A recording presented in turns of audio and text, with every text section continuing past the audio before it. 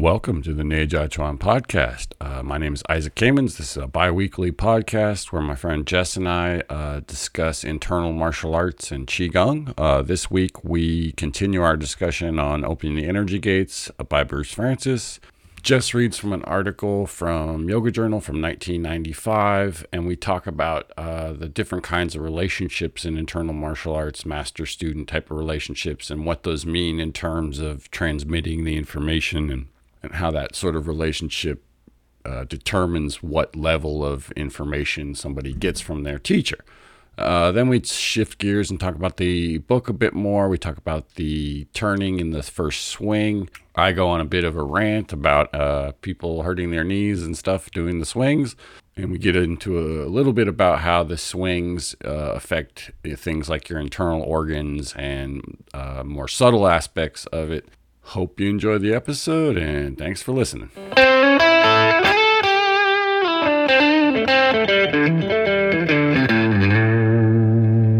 Welcome back to the Neijiaquan podcast with Isaac and Jess.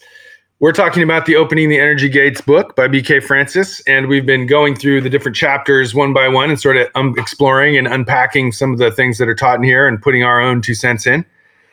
So we've reached the point where Kumar has gone to study with Liu Hongzhi in Beijing. And I'm going to quote from this article from Yoga Journal 1995, From Fire to Water. So after being accepted by Liu also formally adopted Kumar as his son, thereby creating an intimacy that, in Kumar's words, allowed us to have the most direct relationship any two human beings can have. As he passed the secrets of the internal arts on to Kumar, Liu was intentionally training him to be a teacher. As Kumar explains it, he never told me what I was supposed to do. He never told me I had a mission or anything like that. He simply said to me, what is inside of me is now inside of you. And that's the idea of teacher to student transmission, which is, a big deal in martial arts and all types of fine arts in Asia, where the master just sort of pours out their heart and soul to the student. And then within the student, that continues to grow, from there forward. So it's a very, spiritual type of relationship, as well as he described being, adopted as a son. And I'm not sure of the cultural implications of that, but clearly it's a very close relationship. I'd say they're pretty big. It's certain things are sort of meant to only be taught to quote unquote family members. So I think the formal ceremony allows that to happen to people who aren't your, biological children, right? But to do it with a Westerner at that time was pretty unheard of, I'd say. Especially with the old-fashioned gentleman like Liu Hongzhi is from he's born at the turn of the century. So, the idea of him taking a foreigner as a family member is got to be. Right. Well, and there's also the sort of, spiritual or whatever you want to call it, element of it, the same way a Buddhist teacher will do a transmission, Leo would do those same kinds of things, and Bruce does those same kinds of things, and you get a certain, let's call it a seed, planted, and the sense is that, what he's saying isn't that you can now do what I can do, but it's like the seed has been planted. Now it's up to you to, water it and nurture it and take care of it. And so if you let it go, it's not going to turn into anything. So you can get the transmission and still just piss it away. It doesn't have to turn into a tree, right? The seed is simply just put there, and then it's rarely put there to someone who's not, interested in doing something with it, but sometimes it probably happens. So there's an actual energetic transmission going on, which is a much deeper subject than I understand. But no doubt. It's definitely part. It's part of the spiritual traditions in Asia. So right. Yeah, and to me, it goes way deeper, but to me on the surface, it's like when you hang out with somebody, when you spend time with them, when you have a heart-to-heart talk with them, especially with a senior and a mentor, that just sort of bleeds over into your life. And you could call it energy or spirituality, but at the most basic level, spending time with your martial arts or spirituality teacher in person with them correcting you and interacting, that starts to seep into you. And for better or worse, that's going to guide you going forward, you know? And I think your early training in those retreats, especially when you were younger, I know you trained with him as well as a number of other, you know, of his students who were teachers. And that I can see how that just sort of influenced you on a subconscious level, because I can see some of the stuff you do drawing directly from that. Yeah, I mean, some of that I think is osmosis, right? You just hang out with someone long enough, you start to kind of do what they do. But the best parallel I can give is, I think, musicians, right? Like if you play with somebody who's better than you, right? And it's probably true of any other task. That's just the one I have some familiarity with, you know.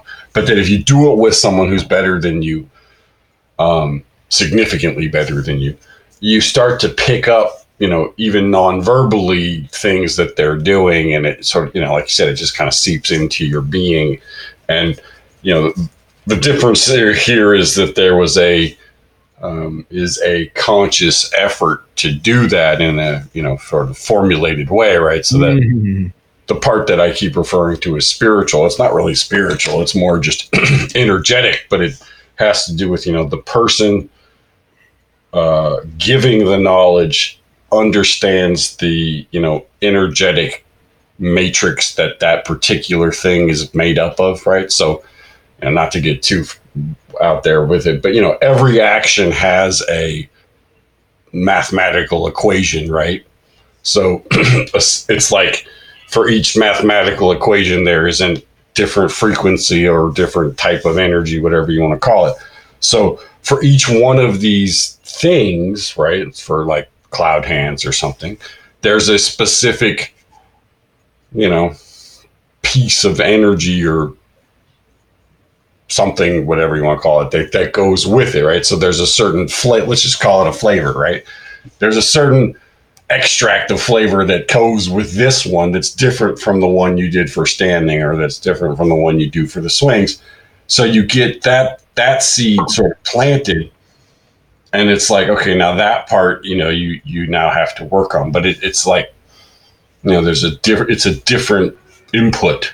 Yeah, you're putting in a different program, right? It's still running on the same software. It's, you know, it's still on the same platform, same computer, everything. It's just, you know, it's running a slightly different set of numbers, right? Or, you know, and so the mastery of being a teacher, if you will, is knowing how to manifest that enough that the person or people around you pick up on it, right? And so, you know, that part of like having the just energetic, you know, bank account to blast people around you with enough juice that they sort of like, whether they like it or not, they get that seed implanted in them, right? And that's kind of the, you know, the parallel would be like a Buddhist empowerment or something, right? You go, you sit with the guy, he talks, he does a bunch of stuff, and then he, you know, does a thing at the end, and some people there get a, you know, significant chunk of it.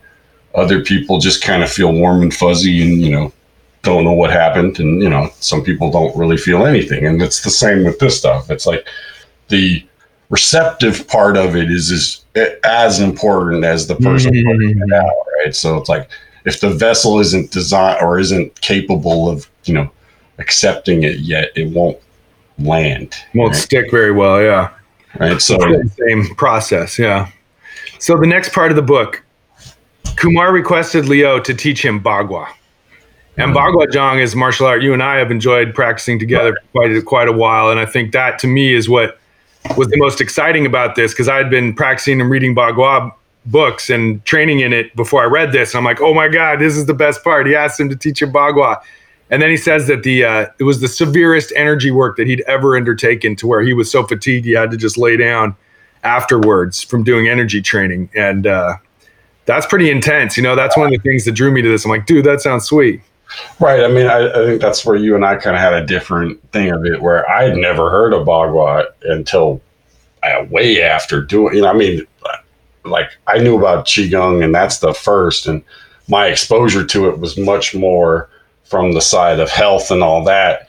And then it was like martial arts was kind of this, oh, there's that too, like, oh, cool. Let's try some of that, but I, really didn't train any of that for first couple of years, and so it was like, and then when I did, it was like, oh wow, that's what he was talking about, and so that I think that there's a,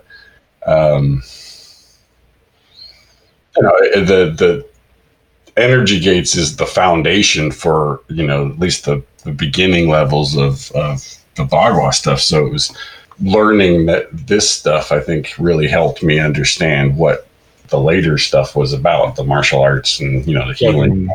And so energy gates gives you that sense of connecting your arms and legs to your spine, which is kind of what you want to have when you go to learn Bagua, Yeah, for sure. And it's also the, I think the more practical thing for a lot of people is it's the safety mechanisms, right?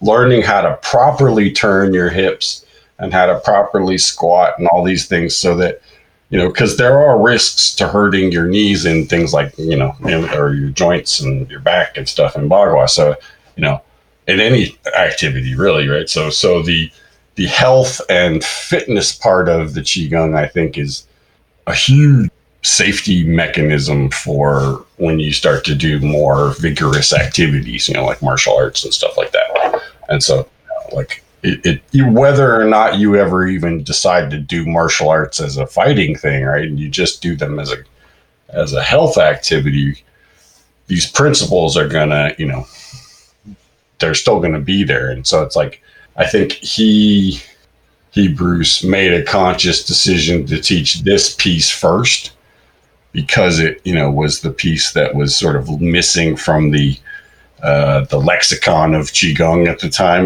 where, some of the other stuff was at least kind of out there. This stuff is a little bit different. And I think that comes from Liu's, influence. Absolutely. So here he taps a little bit into more about Liu Hung Jie and says that in his life, he had 5 prophetic dreams. And that one of them was about Kumar a foreigner coming to train with him. And so that's the reason he let him in the door and decided to teach him. And those prophetic dreams, I remember one of them was something about a boat that was going to sink. So he ended up taking a different boat. And the one he would have been on went down in the middle of the river. And but I don't know about the other prophetic dreams. I haven't heard about those other. Like many of the older Taoists, Liu believed in karmic connections being fulfilled, and he felt deeply that such a connection existed between himself and Kumar. Yeah, well, that speaks to that sort of old school, that there's it's not a casual thing to impart this knowledge to someone, and so they take it very seriously. And, there's a hierarchical kind of, like, you're allowed to learn certain things at certain levels, so if you want to go to the really advanced levels, you have to, prove yourself worthy, if you will.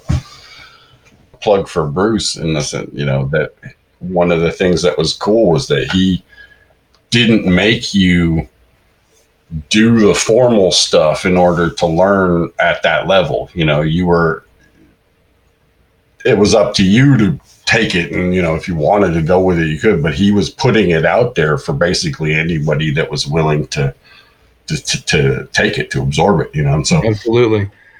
And so there's this karmic side to it, for a dipshit like me, it was really I got pretty lucky. Right, stumbled into it. And this paragraph ends with, thus it was Liu who taught Kumar the internal secrets of the Qigong movements found in this book and in the next 4 volumes of this series. So that describes these main 5 sets, the opening the energy gates being the first, and then the next 4 would be the spiraling energy body, marriage of heaven and earth, bend the bow, shoot the arrow, and finally God's plane in the clouds. And those were the 5 envisioned volumes. Right. And I think the what he's saying there is, he didn't learn necessarily the movements of all of these things from Liu, but it was Liu that took him, to that next level of understanding what they were really about. I think he had learned the physical, at least of energy gates, for sure. He had learned the physical stuff, a certain amount of the energetic stuff, from we talked about from Long Shi Jing and Wang Xi and others. And so I think he's giving them props for saying, like I couldn't have put it all together without, what Leo, and that's what he told me once. He said that Leo really was like, so the three branches of, health, meditation, martial arts, that seeing how those three all connect and so how the Qigong and the meditation and the martial arts all sort of are interwoven. He said, that was the main thing that Leo gave him. And I think that to me was the thing that was always, most teachers, when they teach martial arts, they aren't talking about, what it's doing to your liver and, what it's doing to your, how a hand movement is affecting the movement of your internal organs or your spine. They're just talking about block a punch, hit the person, and so coming at it from this internal approach gives you a sort of a different kind of, perspective on it, I think. And like I said, I think that comes from Leo. I think prior to meeting Leo, he was more, he even says, it was more technique based and, sort of fighting oriented. And I think Fire. The fire, exactly. And then Leo took him to that, more gentle approach to doing things. Moving on to the next section of the instructional parts of the book, chapter 6, the second exercise, move the elbow joints to activate the spinal pump. So at this point, you've learned to extend your hands away from your body. Now you start linking the opening and closing of the elbows to the opening and closing of all the tissue, all the way back to the spine. So this exercise activates the cerebrospinal pump. So basically, at first you just learn how to extend your arms and keep them soft and keep all the musculature relaxed while strong. Now you create a pump inside your system to connect the spine, the cerebral spinal fluid movement with movement in your arms. And that's the very definition of Neijiaquan, inner work, because that sounds like something that could be really hard to do. The first thing of just keeping your arms out, right? That's about sort of establishing this thread, if you will, through your body. This is now, that's a static movement, if you will, right? Your arms aren't going anywhere and you're shifting your weight side to side. This is now getting that your arm is going to move. It's going to bend and it's going to stretch. And so the physicality of it isn't hard. It's just bending your arm and bringing it back towards your body and stretching it and going out. It's all of the internal components, if you will, the alignments, the things that are opening and, paying attention to how things are moving, that's what makes it a, internal motion, right? So, the jump from a static thing to a moving thing requires it's like another layer of your mental capacity to kind of jump in there, but it's really that you have the ability to stay open, to stay stretched out, connected, and to move your arm, right? That the phrase Bruce likes is from posture to posture, the internal energy is unbroken, right? That from point A to point B with your hand, the connection to your body doesn't disconnect, right? That it isn't you're at one point, you kind of blank out, then you're in another point and you reconnect, right? It's that you're connected all the way through the motion. So, this is basic to any type of internal martial art, or Qigong, that, that's really all your arm can do is go out, come back in. It can twist while it's doing it. It's much more about how you're doing that action, what sort of parameters you're putting on it versus, what the physical motion is, so it's right. Well, like it says, that connection to the spine, that seems like the part where the physical movement's easy, but getting the spine to link to the arms, that's where you're going to need that concentration, that focus, right. And, time to work on it. You can't do it all in one day. So he says here, 1, extend the elbows, and then 2, open and close the elbow joints to activate the spinal pump. So you bend and straighten the arms to activate the spinal pump and stretching of the vertebrae. Yeah, so this is the same as what I was saying before. It's about moving your arm without it pulling your head forward, or you're disconnecting something in your body, so that this, I think of it as a thread, right, from your spine to your arm. He calls it a rubber band. Yeah. The muscles from your spine to your fingers must be extended as far as possible so there's no slack, yet they're not so taut that the rubber band becomes ready to snap. So you find that fine line between sort of taking the slack out of it by extending it, but then keeping a sort of a softness and a smoothness to it that's not overstretched. Yeah, and what I would say is just that most people, what they think it is about 30% more than they should be doing, right? So that it's a much gentler action than it tends to be, interpreted as. That it's not like you're pushing something away from you or like doing a bench press or something.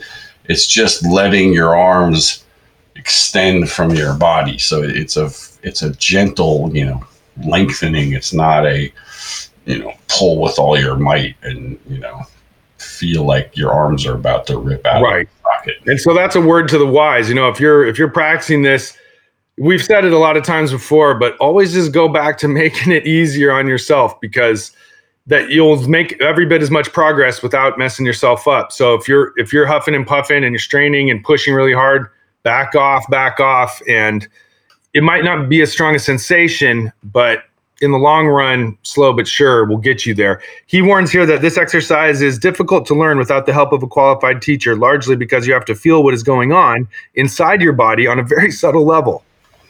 So, hey, that's true. I think that's true of all of this stuff. I mean, I think, one of my, I don't know if you'd call it a hobby, but, over the years, it's, you get people coming through, and at this point, I can tell just by watching somebody do cloud hands for about 5 seconds, whether or not they learned it from a person, a video, or the book, right? Because there's just, 2 dimensions, 3 dimensions, it's like you can see the difference in the person in how they move because they've learned it from one perspective, right? And honestly, I mean, I don't know how you could learn this stuff without somebody putting their hands on you and moving you in a certain way.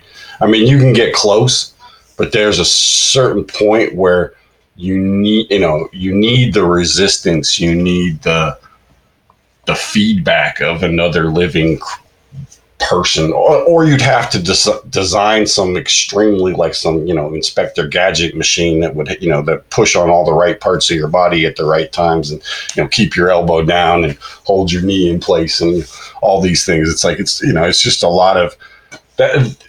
It's Bruce has a lot of 2-person exercises that you do when you learn this stuff, and some of them are in the book. And those things are really, the way you get it in your body. If you can't do it without, it's like you need something to give you the experience of it, or something close to the experience of it, so that you can build on that. And so that's really hard to do by yourself. Like almost impossible to do by yourself. You'd have to be a fucking genius. So the next part of the book, we move over to the third exercise where you open the hip joint to turn the spine. Oh boy. So that's starting to get that hip, the connection between the legs into the spine. Yeah. You coordinate the upper and lower body turning. So now we're ready for the turning movement, which means it's time to find the center line of the body. So you don't want to break the center line and disengage the upper from the lower when you move. So now you're going to start turning side to side. With the hands equidistant from the center line of the body, begin to turn from side to side, remembering all the other stuff. You use everything you've already learned from now on, and then now you'll add more. And so you're going to go from side to side, and then you start turning the center line at the same time as you move. So he says, originate body turning from the hip fold, the qua. And then third is the hip fold leads the spine, waist, and chest. So he's saying you find that qua, and then you use that qua to lead your movement. So how do you find the qua? So it's 3. I mean, I always, emphasize that it's 3 like very distinct things that are happening, right? So first is the weight shift, right? Just getting your body to the point where you're, let's call it 70%, 80% on, let's call it your left leg, right? So your body's moving to the left, your arms are out in front of you. And that as you shift your weight to your left side, that you, I'll just use the term sink, but there's a lot more going on than just sinking. You adjust your body's alignment so that your hips don't go like up and down, that your hips stay level, and that at least 70% of your weight gets onto your leg with almost no movement of your hips, right? No swivel, no twist, no nothing. They just shift to the side with your legs, right? So that's the first part. I would argue that most people can't do that part well enough before they jump to part two, but I'm not going to get into that. Part two is once you get there, right? You have to sink a little bit. You have to stabilize, right? So part one is you get over there. Part two is you somehow stabilize yourself. The Chinese term, it's the zhongding, right? You get that center line so that your head is as close to being over the foot that you're standing on, over your left foot in this case, as you can get it comfortably without hurting your knee. And your leg doesn't really move either. I mean, this is where, again, without somebody holding your knee, you're probably going to bend your knee weight on the weighted side as you shift onto it. And it doesn't really bend. What happens is the knee holds still, and the quad, the hip, and the psoas muscle, that takes the pressure. So that's the sitting down I'm talking about. And then the last piece is once you've stabilized and you're on that leg comfortably, then you take that fold in your hip and you swing it like a hip. You close it so it turns your body like a hip. And as it does that, that's the thing, where the shoulders and the torso will follow, right? But if you miss that middle step about it being stable, when you start to turn, there's a real big likelihood that either your hip or your knee is going to start to twist and move out of alignment. All right. And so, that piece is hugely, important. And then, on top of that is that as you turn your hip, you aren't trying to turn your head or your shoulders or something to kind of cheat, to go further than what your hip can actually do, because So he suggests here, under no circumstances should you turn the waist using the shoulders. So if you lead with your shoulders, you're sort of breaking the energy that's connecting everything. You let the hip fold lead the way. Yeah, if you twist with your spine, you're going to hurt your back. If you twist with your knees, you're going to hurt your knees. I mean, so really the part of your body that's designed to twist like that is your hips. Your neck can do it a little bit. That's why I said people will turn their head, because they'll turn their head instead of turning their hips, and they think they've turned farther than they've actually turned. But, I'm starting to rant again. Sorry. just get it so that if you're looking forward when you hit that 70% on the weighted leg, that when you fold into your hip, wherever your belly button is facing, that's about where your nose should face, right? So 45 degrees is kind of the standard. You just try to turn your body from one corner of the room to the other corner of the room, and that's a good one because that gives you a grid, and you won't go past it. You won't, just twist your knee or something. Because once you start getting into the turning, it's like there's a really big difference between turning by folding into your hip and turning by just twisting the big muscles in your thighs. So maybe doing the quad squats, is going to help educate your quad to take charge and be the leader there. That way that hip fold can lead the spine. And, the book's talking about all the things you're saying here, maintaining, that upright posture, connecting the points of the quad and the shoulders, just keep working on leg alignments and spend some time with that. And he says, furthermore, this turning side to side helps twist and massage the organs.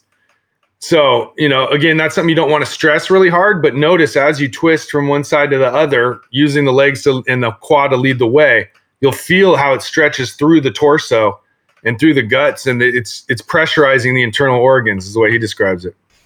Yeah, I would just say until you've gone through all your muscles and all your soft tissue around your internal organs, it's just that onion layer thing. Your liver is not on the surface, right? And so if you jump layers from the surface to go to some deeper thing like that just because it sounds cool, you risk the very real possibility of either neglecting something to the point that it gets weakened to the point that it becomes a problem, or just outright hurting something that, because you're not aware of it. So, the turning part is where, this is where the risk of injury really jumps compared to when you're just doing a squat, right? So the quad squat that's the stabilizing part. And then the folding, that's a whole thing of how you're allowing that piece of your hip to twist and to move without any restriction. And, it takes a bit more practice than just start small and do a little bit every day. That's not one you can pound through. He says the turning will automatically activate the chi flow in the belt meridians that wrap around the body. So, Right. I think part of it is that, these exercises have effects on the organs or the energy body or the spine or whatever. You don't necessarily have to think a lot about that. Just do the exercise and it'll start to make those pathways and weave those connections on its own. Yeah, those are at least in the beginning, those are a side effect, right? Those are what the result of doing the movement is. It activates these things, but you shouldn't be trying to make these things happen inside your body with any kind of force, and I emphasize that because he says it it's a fairly casual way that, he's talking about, when you turn your body, it should come from the folding of your hips. The reality is that's something that takes most people, and I'm not exaggerating, 2 to 5 years to get good at, right? But to open up that area of your, unless you're getting like deep tissue body work like every day, that area of your body is going to take a long time to open up. And it's just, so you have to, just again, hammer the 70% rule into your system to the level that to the second that you feel any kind of twinge in your joints or in your back, you have now way exceeded your 70%, right? And that's kind of the humbling part of all of this, is that when you watch, especially if you watch those old videos of Bruce doing from the Energy Gates video, when he does the swings, he is turning almost 90 degrees at some points. And, it's pretty impressive. But, if you start out doing that, you'll almost guaranteed to tear something. So, Right. you have to take it slow with this stuff. Yeah. And the final part of this describes shifting weight from one leg to the other. So he's saying when you're in the middle, you're at 50-50. When you turn to your left, you're 100% on your left leg. And when you turn to your right, you're 100% on your right leg, just to clarify that. Because a lot of other swings and turns don't work necessarily like that. What I would say is that's the goal. But, if you go to 100% and it hurts or it throws your body out of alignment, you need to do a little bit of work to get there. So, it's baby steps, right? It might take you some, and none of it's going to take you like that long, but if you think about it in terms of like, well, if you wanted to learn to play guitar, it's going to take you more than a couple of weeks, right? It's going to take, right. And it's the same thing. It's just, and this is a particularly tough one because a lot of people are just tight in that area. The twisting in the thighs is particularly challenging for a lot of people. So, it's one of these things. It's like, it will cut, like when it's ready, it will just happen. You don't have to push it. And, if you just, follow the 70% rule, you'll be fine. But. All right, bro. Great discussion, man. Let's keep it going. All right, man. Take care. Bye. Everybody, Isaac here again. Just a quick reminder to like and subscribe. Leave us a review on iTunes or wherever you listen to the podcast, and check out our Patreon for exclusive interviews and content. All right, take care.